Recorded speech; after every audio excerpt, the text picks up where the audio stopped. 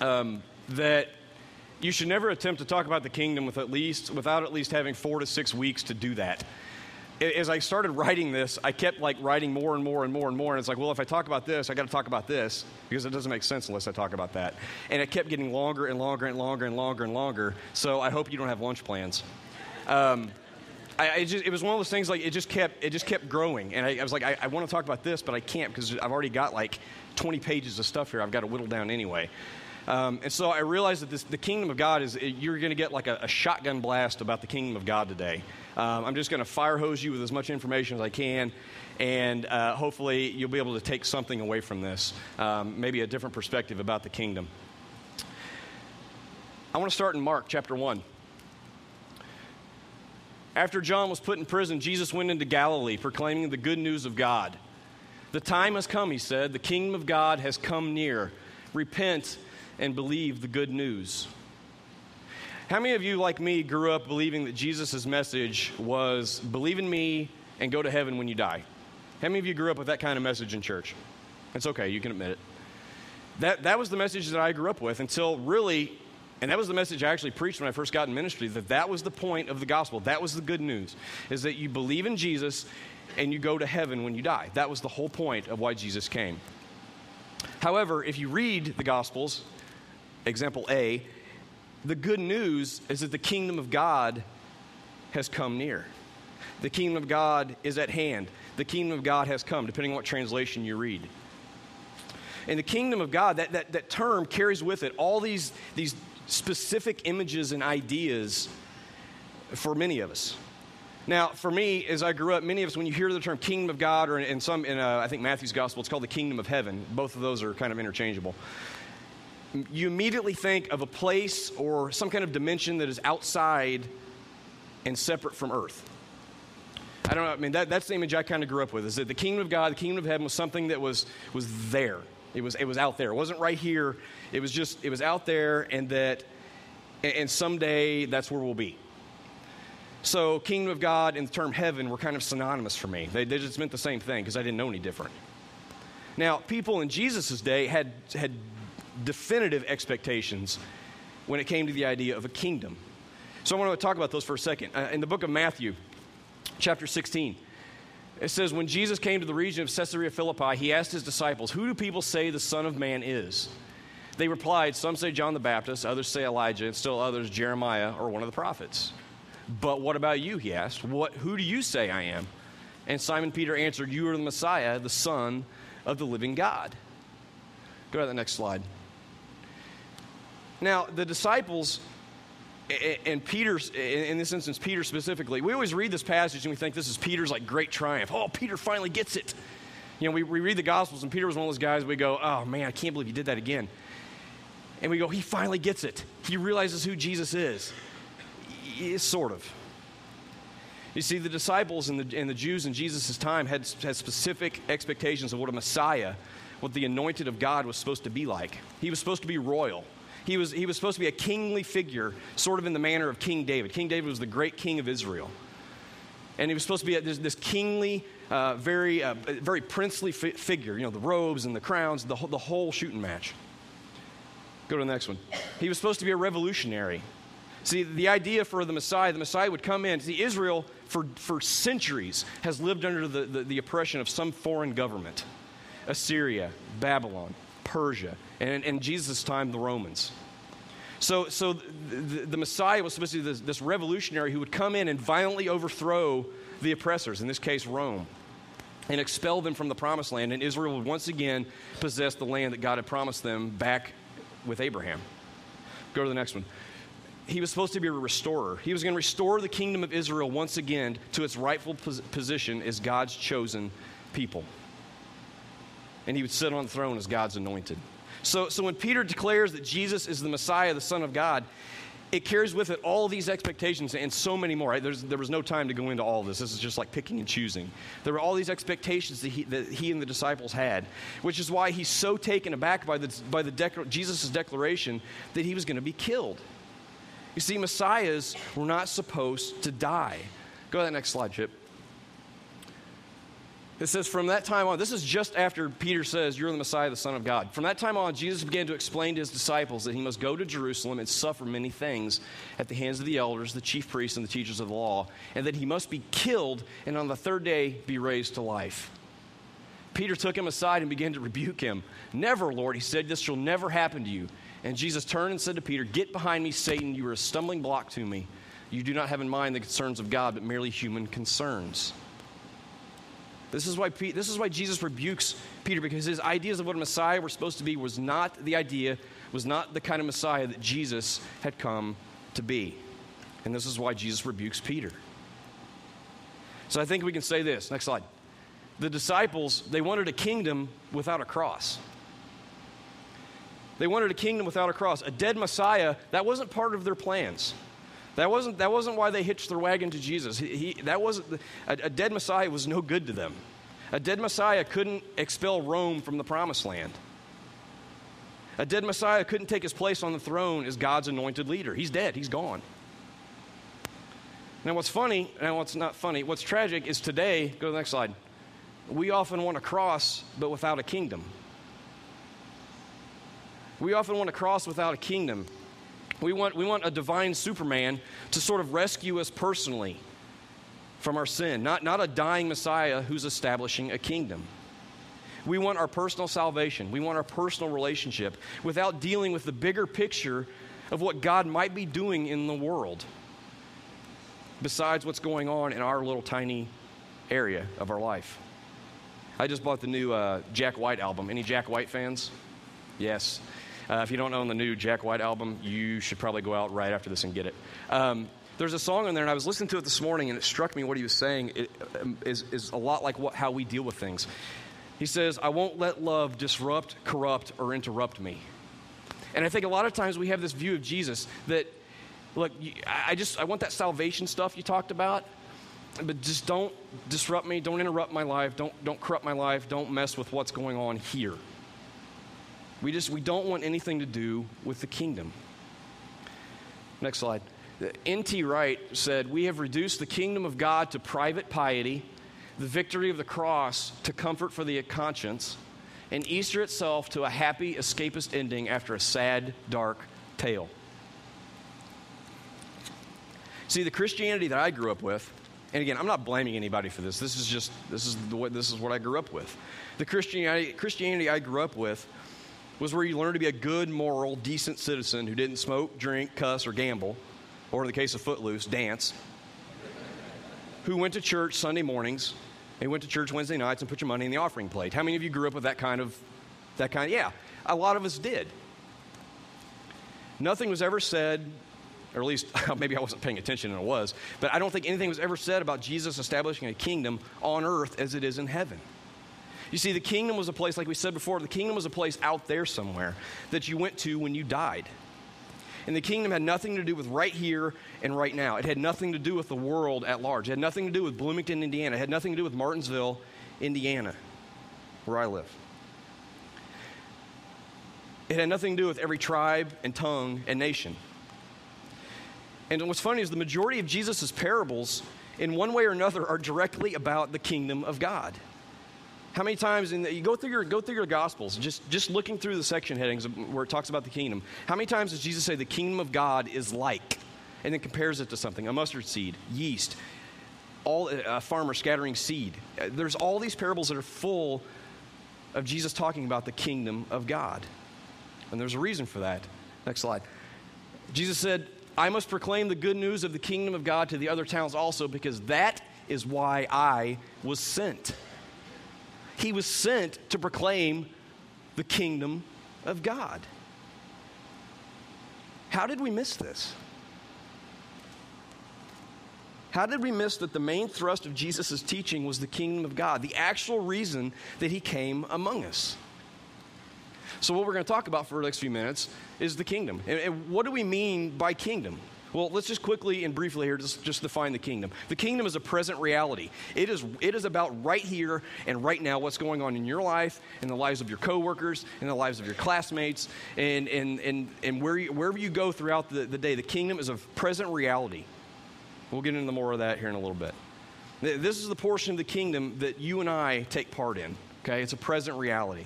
It's also a future reality. And no, that's not a contradiction.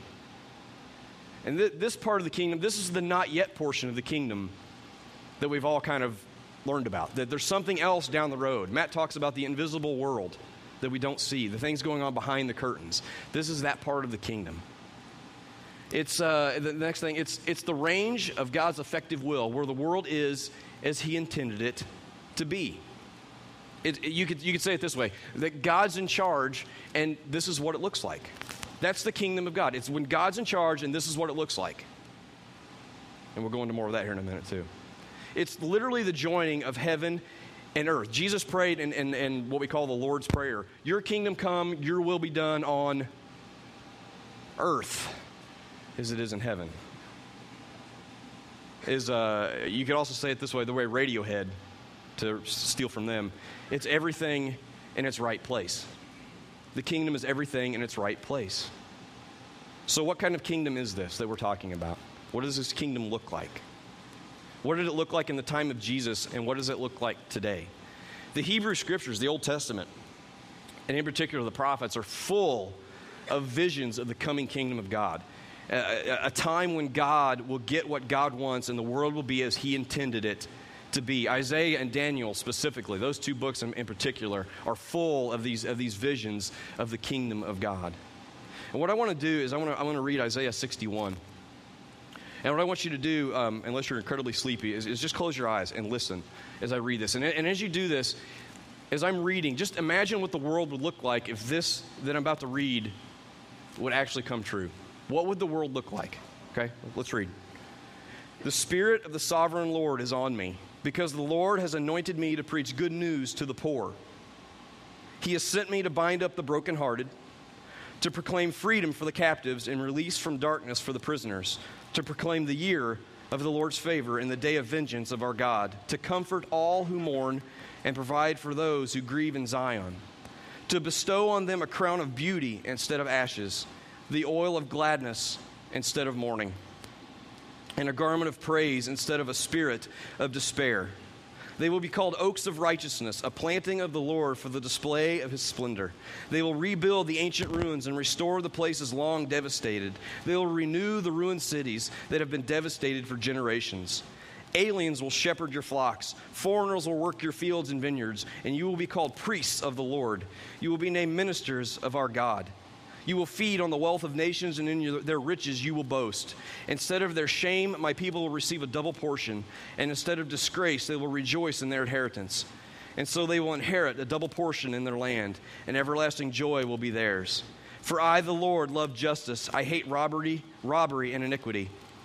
In my faithfulness I will reward them and make an everlasting covenant with them. Their descendants will be known among the nations, and their offspring among the peoples. All who see them will acknowledge that they are a people the Lord has blessed. I delight greatly in the Lord. My soul rejoices in my God, for he has clothed me with garments of salvation and arrayed me in a robe of righteousness. As a bridegroom adorns his head like a priest, and as a bride adorns herself with her jewels. For as the soil makes the sprout come up and a garden causes seeds to grow, so the sovereign Lord will make righteousness and praise spring up before all nations. That's the kind of kingdom that God desires. See, Isaiah's vision of the kingdom is one of feasting and forgiveness and freedom. There is joy and there is justice, there is wholeness and there is healing. There is rebuilding and restoring. And this is the kind of world that God desires, where the last and the least and the lost are blessed, where justice and righteousness roll down like a mighty river, and where every nation declares the glory of God, where the poor in spirit will be making the kingdom of heaven happen, where the meek will be taking over the earth so gently that the powerful won't even notice until it's too late. Peacemakers will put arms manufacturers out of business, and the merciful will show everyone that there is a different way to relate to people other than being judgmental. Now, fast forward to the time of Jesus. Israel is once again living under the rule of a foreign power, longing for a Messiah to set them free. And enter Jesus with this message of a kingdom that is becoming a reality among them right now at that moment through him.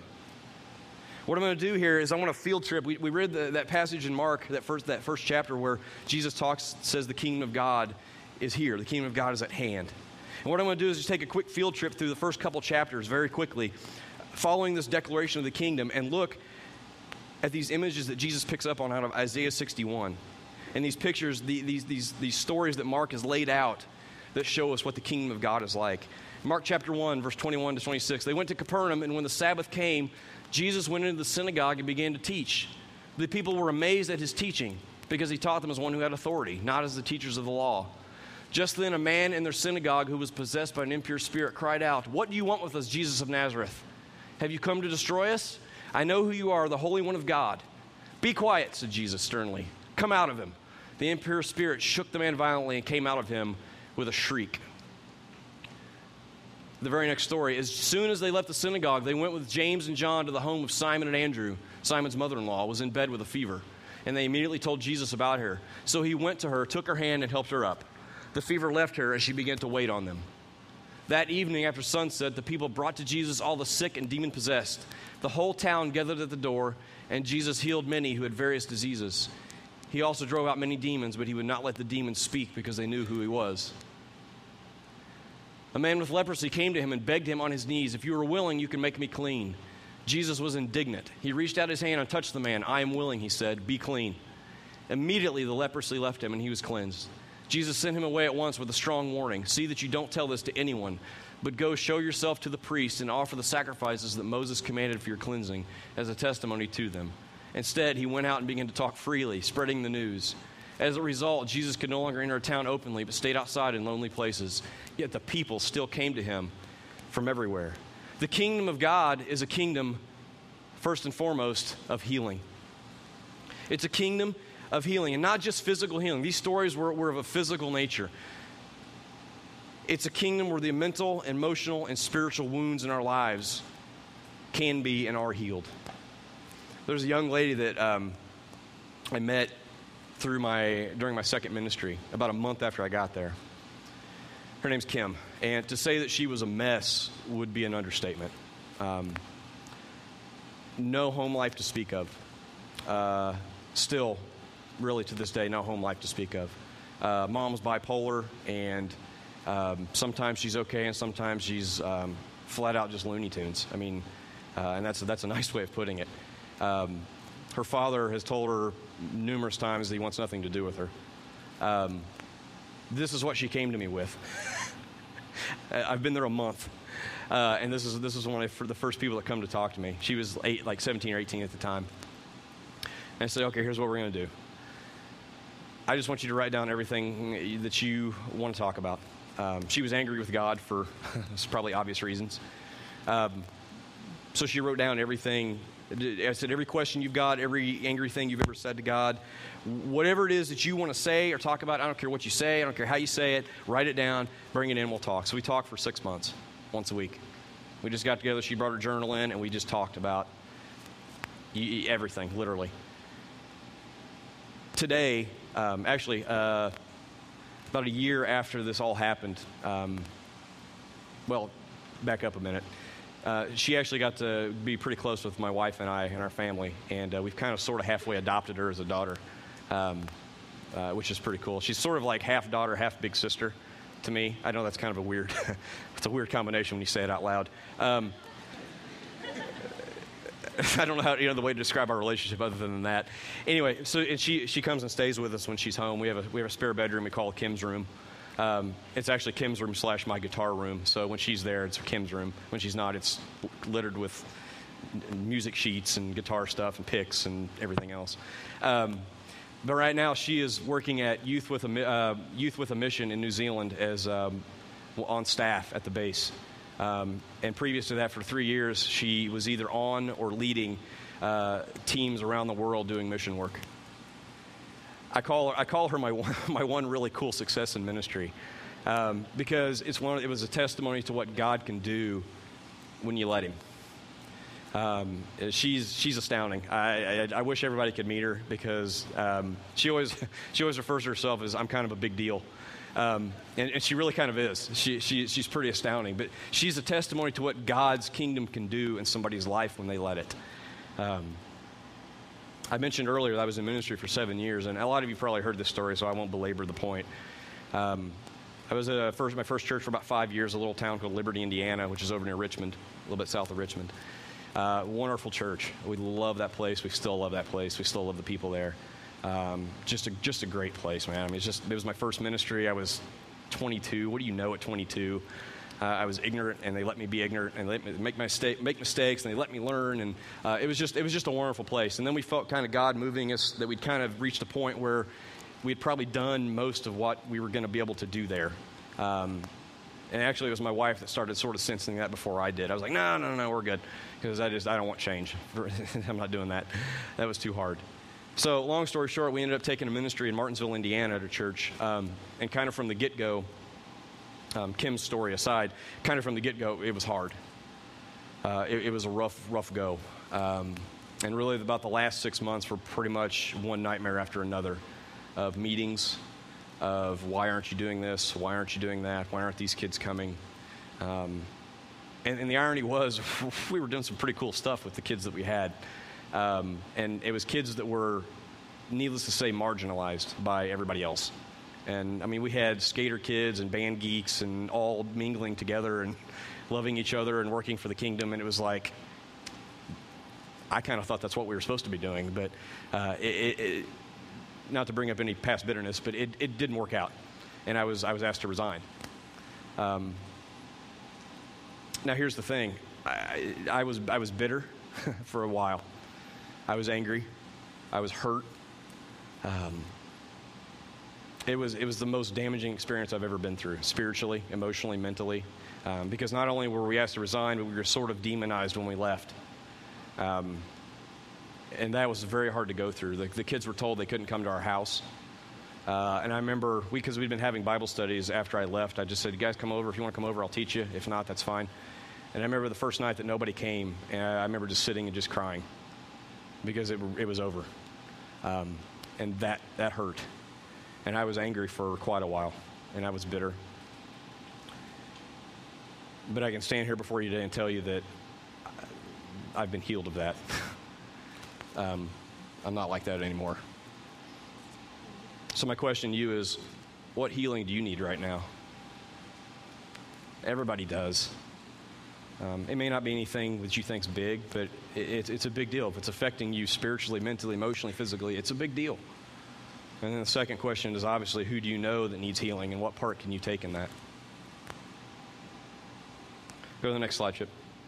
Mark chapter 2, a few days later when Jesus again entered Capernaum, the people heard that he had come home. They gathered in such large numbers that there was no room left, not even outside the door, and he preached the word to them. Some men came, bringing to him a paralyzed man, carried by 4 of them. Since they could not bring him to Jesus because of the crowd, they made an opening in the roof above Jesus by digging through it, and then lowered the mat the man was lying on. If there was one place I could be in the Gospels, it would have been this, because that's pretty awesome. Unless you're the homeowner. When Jesus saw their faith, he said to the paralyzed man, "Son, your sins are forgiven." Now some teachers of the law were sitting there thinking to themselves, "Why does this fellow talk like that? He's blaspheming. Who can forgive sins but God alone?" Immediately Jesus knew in his spirit that this was what they were thinking in their hearts. And he said to them, "Why are you thinking these things? Which is easier, to say to this paralyzed man, 'Your sins are forgiven,' or to say, 'Get up and take your mat and walk'? But I want you to know that the Son of Man has authority on earth to forgive sins." So he said to the man, "I tell you, get up, take your mat, and go home." He got up, took his mat, walked out in full view of them all. This amazed everyone, and they praised God, saying, "We have never seen anything like this." So the kingdom of God is not just a kingdom of healing, it's a kingdom of forgiveness. Amen? Peter asked Jesus one time, "How many times should I forgive my brother? 7? Jesus says, no. Not 7, 70 times 7. Now, Jesus isn't saying count to 490 and then stop forgiving people. That does equal 490, right? 70 times 7 is 490? Okay, good. My 3rd grade math is failing me. I want you to understand something about my situation leaving that church in Martinsville. I hated the leadership there. I hated them. And I don't just mean dislike. I mean, I physically hated them to the point where it made me ill. The bitterness was chewing me up inside. And I had to get to a place of forgiveness. And I owe a lot of that to this church. I owe a lot of that to Matt and his teaching. It seemed like every week I came, he would say something like, "Man, there he goes again. He's right." I had to get to a place of forgiveness. Many of you know that my brother and I, along with another guy, are going to be planting a church in Martinsville. I couldn't get to that point where I could plant a church in Martinsville without getting to the point where I could not only accept my own forgiveness, but forgive the people that have hurt me. And one of the first things that the other gentleman we're planting a church with, Michael, he and I are from, that's his home church that we left. And he left as well. And most of his family left as well, too, after I left. He and I have talked, and one of the first things we're going to do as we get this church rolling is go talk to the leadership at that church and say, how can we serve you? I was not in a place where I could say that 3 years ago. It's only through the kingdom of God and through Jesus' healing that I was able to come to a point where I can forgive people, where I can forgive what they said about me, what they did to me. You see, forgiving someone isn't just about setting that other person free. Forgiving someone is about setting yourself free from anger and bitterness and hate and whatever else is eating you up inside. What would Bloomington, Indiana look like? What would Martinsville, Indiana look like if we became the kind of people who willingly forgive the wrongs that were done against us? So let me ask this question. Do you need to accept someone's forgiveness? That's not always easy. It's not always easy to accept forgiveness from someone. And is there someone you need to forgive? If there is, start praying and get it done, because it's going to eat you alive if you don't. Mark chapter 2, verse 13. Once again, Jesus went out beside the lake. A large crowd came to him, and he began to teach them. As he walked along, he saw Levi, son of Alphaeus, sitting at the tax collector's booth. Follow me, Jesus told him, and Levi got up and followed him. While Jesus was having dinner at Levi's house, many tax collectors and sinners were eating with him and his disciples, for there were many who followed him. When the teachers of the law who were Pharisees saw him eating with the sinners and tax collectors, they asked his disciples, why does he eat with tax collectors and sinners? On hearing this, Jesus said to them, it is not the healthy who need a doctor, but the sick. I have not come to call the righteous, but sinners. The kingdom of God is a kingdom. Now, John's disciples and the Pharisees were fasting. Some people came and asked Jesus, how is it that John's disciples and the disciples of the Pharisees are fasting, but yours are not? Jesus answered, how can the guests of the bridegroom fast while he is with them? They cannot, so long as they have him with them. But the time will come when the bridegroom will be taken from them, and on that day they will fast. The kingdom of God is a kingdom of feasting. It's a kingdom of feasting. Man, time and time and time again throughout the scriptures, you find Jesus eating with people. There is joy, there is celebration, there is fellowship and feasting together in the kingdom of God. And everyone's invited. Jesus would feast with anybody who would have him. You know the story of Zacchaeus? He was a wee little man, and a wee little man was he. Jesus just invited himself over. He's like, I'm coming to your house to eat. All right. He was always hanging around the wrong sort of people, which, ironically enough, in the kingdom, those are the right kind of people. Because there are no wrong kind of people in the kingdom of God. How many times have you been in a church and it looks like a funeral home? There's no joy. It's as if Jesus never rose from the dead at all.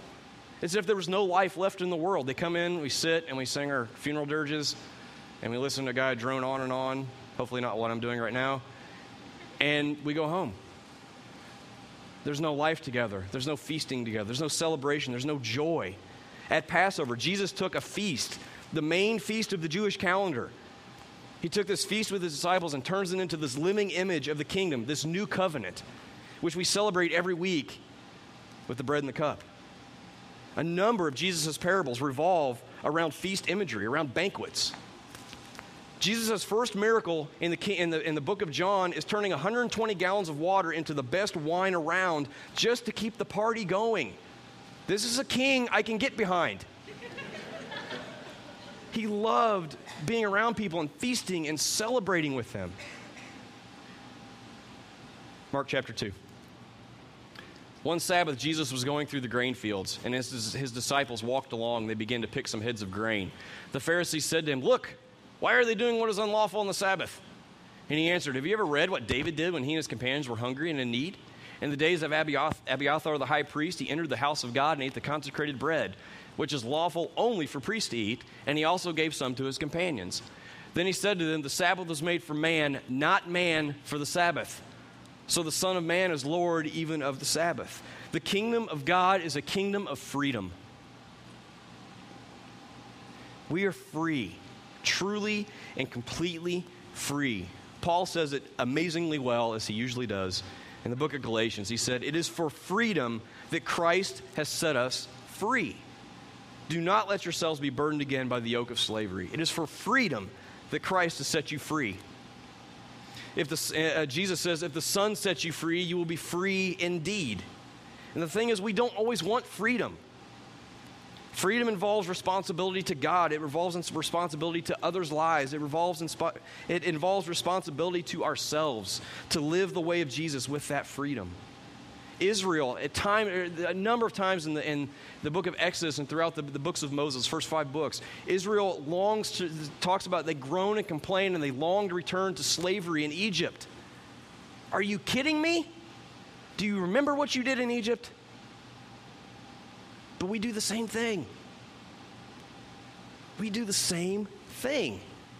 The kingdom of God frees us from others' opinions. It frees us from others' expectations of who we should be. It frees us from the deadly grasp of religious observation. It frees us from having to be good enough for others. It frees us from having to be good enough for God. It frees us from addiction. It frees us from our histories. And it frees us from our family's histories. The kingdom of God says you don't have to be that way anymore. I don't know what's going on in your life, but I'm here to tell you that you don't have to be that way anymore. You don't have to be that way anymore. Being part of the kingdom is about learning to live in the new reality of your freedom that has been given to you by Jesus Christ. So, after all this talk of the kingdom, we have to ask the question, what does it look like for God to be in charge? That's the kingdom, right? It's what it looks like when God is in charge of the world. You don't have to go very far to realize that the world is kind of a mess right now. Does anybody notice that besides me? I mean, the gap between rich and poor is growing ever wider. The middle class is disappearing. There's rarely a day goes by that I don't read on the internet some horrific story of something that some parents done to their child. Kim Kardashian is dating Kanye West. I mean, the world is just a mess. I mean, if that doesn't open up a black hole in the apocalypse, I don't know what will. So the question is God really in charge? Is God really in charge when we look at the world? Now, remember that the kingdom is both a present and a future reality. History is moving toward an end point when heaven and earth will become one and when God will dwell once again with his creation. This passage in Revelation, this is a killer passage. Then I saw a new heaven and a new earth. For the first heaven and first earth had passed away, and there was no longer any sea. I saw the holy city, the new Jerusalem, coming down out of heaven from God, prepared as a bride beautifully dressed for her husband. And I heard a loud voice from the throne saying, "Look, God's dwelling place is now among the people, and he will dwell with them. They will be his people, and God himself will be with them and be their God. He will wipe away every tear from their eyes. There will be no more death or mourning or crying or pain, for the old order of things has passed away." He who is seated on the throne said, "I am making everything new." God is working towards something that will find its final completion in the future. In the meantime, though, what does that present reality part of the kingdom look like? In Genesis chapter 1, we'll go all the way back to the beginning. It said, God said, "Let us make mankind in our image, in our likeness, so that they may rule over the fish in the sea and the birds in the sky, over the livestock and all the wild animals, and over all the creatures that move along the ground." So God created mankind in his own image. In the image of God, he created them. Male and female, he created them. God blessed them and said, "Be fruitful and increase in number. Fill the earth and subdue it. Rule over the fish in the sea and the birds in the sky and over every living creature that moves on the ground." Humans were created to bear fully and completely the image of God in the world.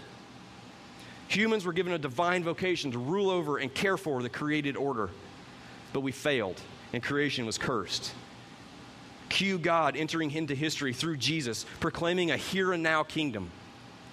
He lives, he heals, he forgives, he feasts, he frees. He gives us picture after picture of what this kingdom reality is, both now and in the future. In Matthew, Jesus says that all authority in heaven and on earth was given to him by God. So we can say that Jesus has the authority of the kingdom, showing the world what it looks like when God's will is done on earth as it is in heaven. Remember, God's in charge, and this is what it looks like. That's what Jesus is proclaiming. That's what he has the authority to do. Now, watch what Jesus does. Mark chapter 3. Jesus went up on the mountainside and called to him those he wanted, and they came to him. He appointed 12 that they might be with him, and that he might send them out to preach and to have what? Authority to drive out demons. See, Jesus is giving these guys his authority to go show the world what it looks like when God's in charge. In the book of Acts, the disciples asked Jesus if he's going to restore the kingdom to Israel. Are you now going to restore the kingdom to Israel? And he tells them in a few days they will be given power, the Holy Spirit, and that they will be his witnesses to the very ends of the earth. He's sending them out with the authority of the Holy Spirit into the world to be his witnesses. In effect, he's telling them, you will go do what I've been doing. You will show the world what it looks like when God is in charge. You will show them the kingdom. Because from the very beginning, it was God's intention to rule the world through us. It was God's intention to rule the world through us, created in his image. That changes a little bit, doesn't it? Through the Holy Spirit, you and I have the authority of God to act out the kingdom of God in the world. This is what the present reality of the kingdom looks like. It looks like you going out into the world and living out fully the way of Jesus. The scriptures call us the body of Christ for a reason. You're the body of Christ. You are the physical manifestation of Jesus Christ on earth. Because you are the kingdom come. You are the kingdom come. I want to close with this question. What does it look like for God to rule the world through you? What does it look like for you? What does it look like for God to rule the world through you? What does it look like for God to rule the world through me during a 12-hour shift making baby wipes at a factory? What does it look like? What does it look like in your classrooms? What does it look like in your offices? What does it look like at Starbucks? What does it look like wherever you go for God to rule the world through you? Let's pray.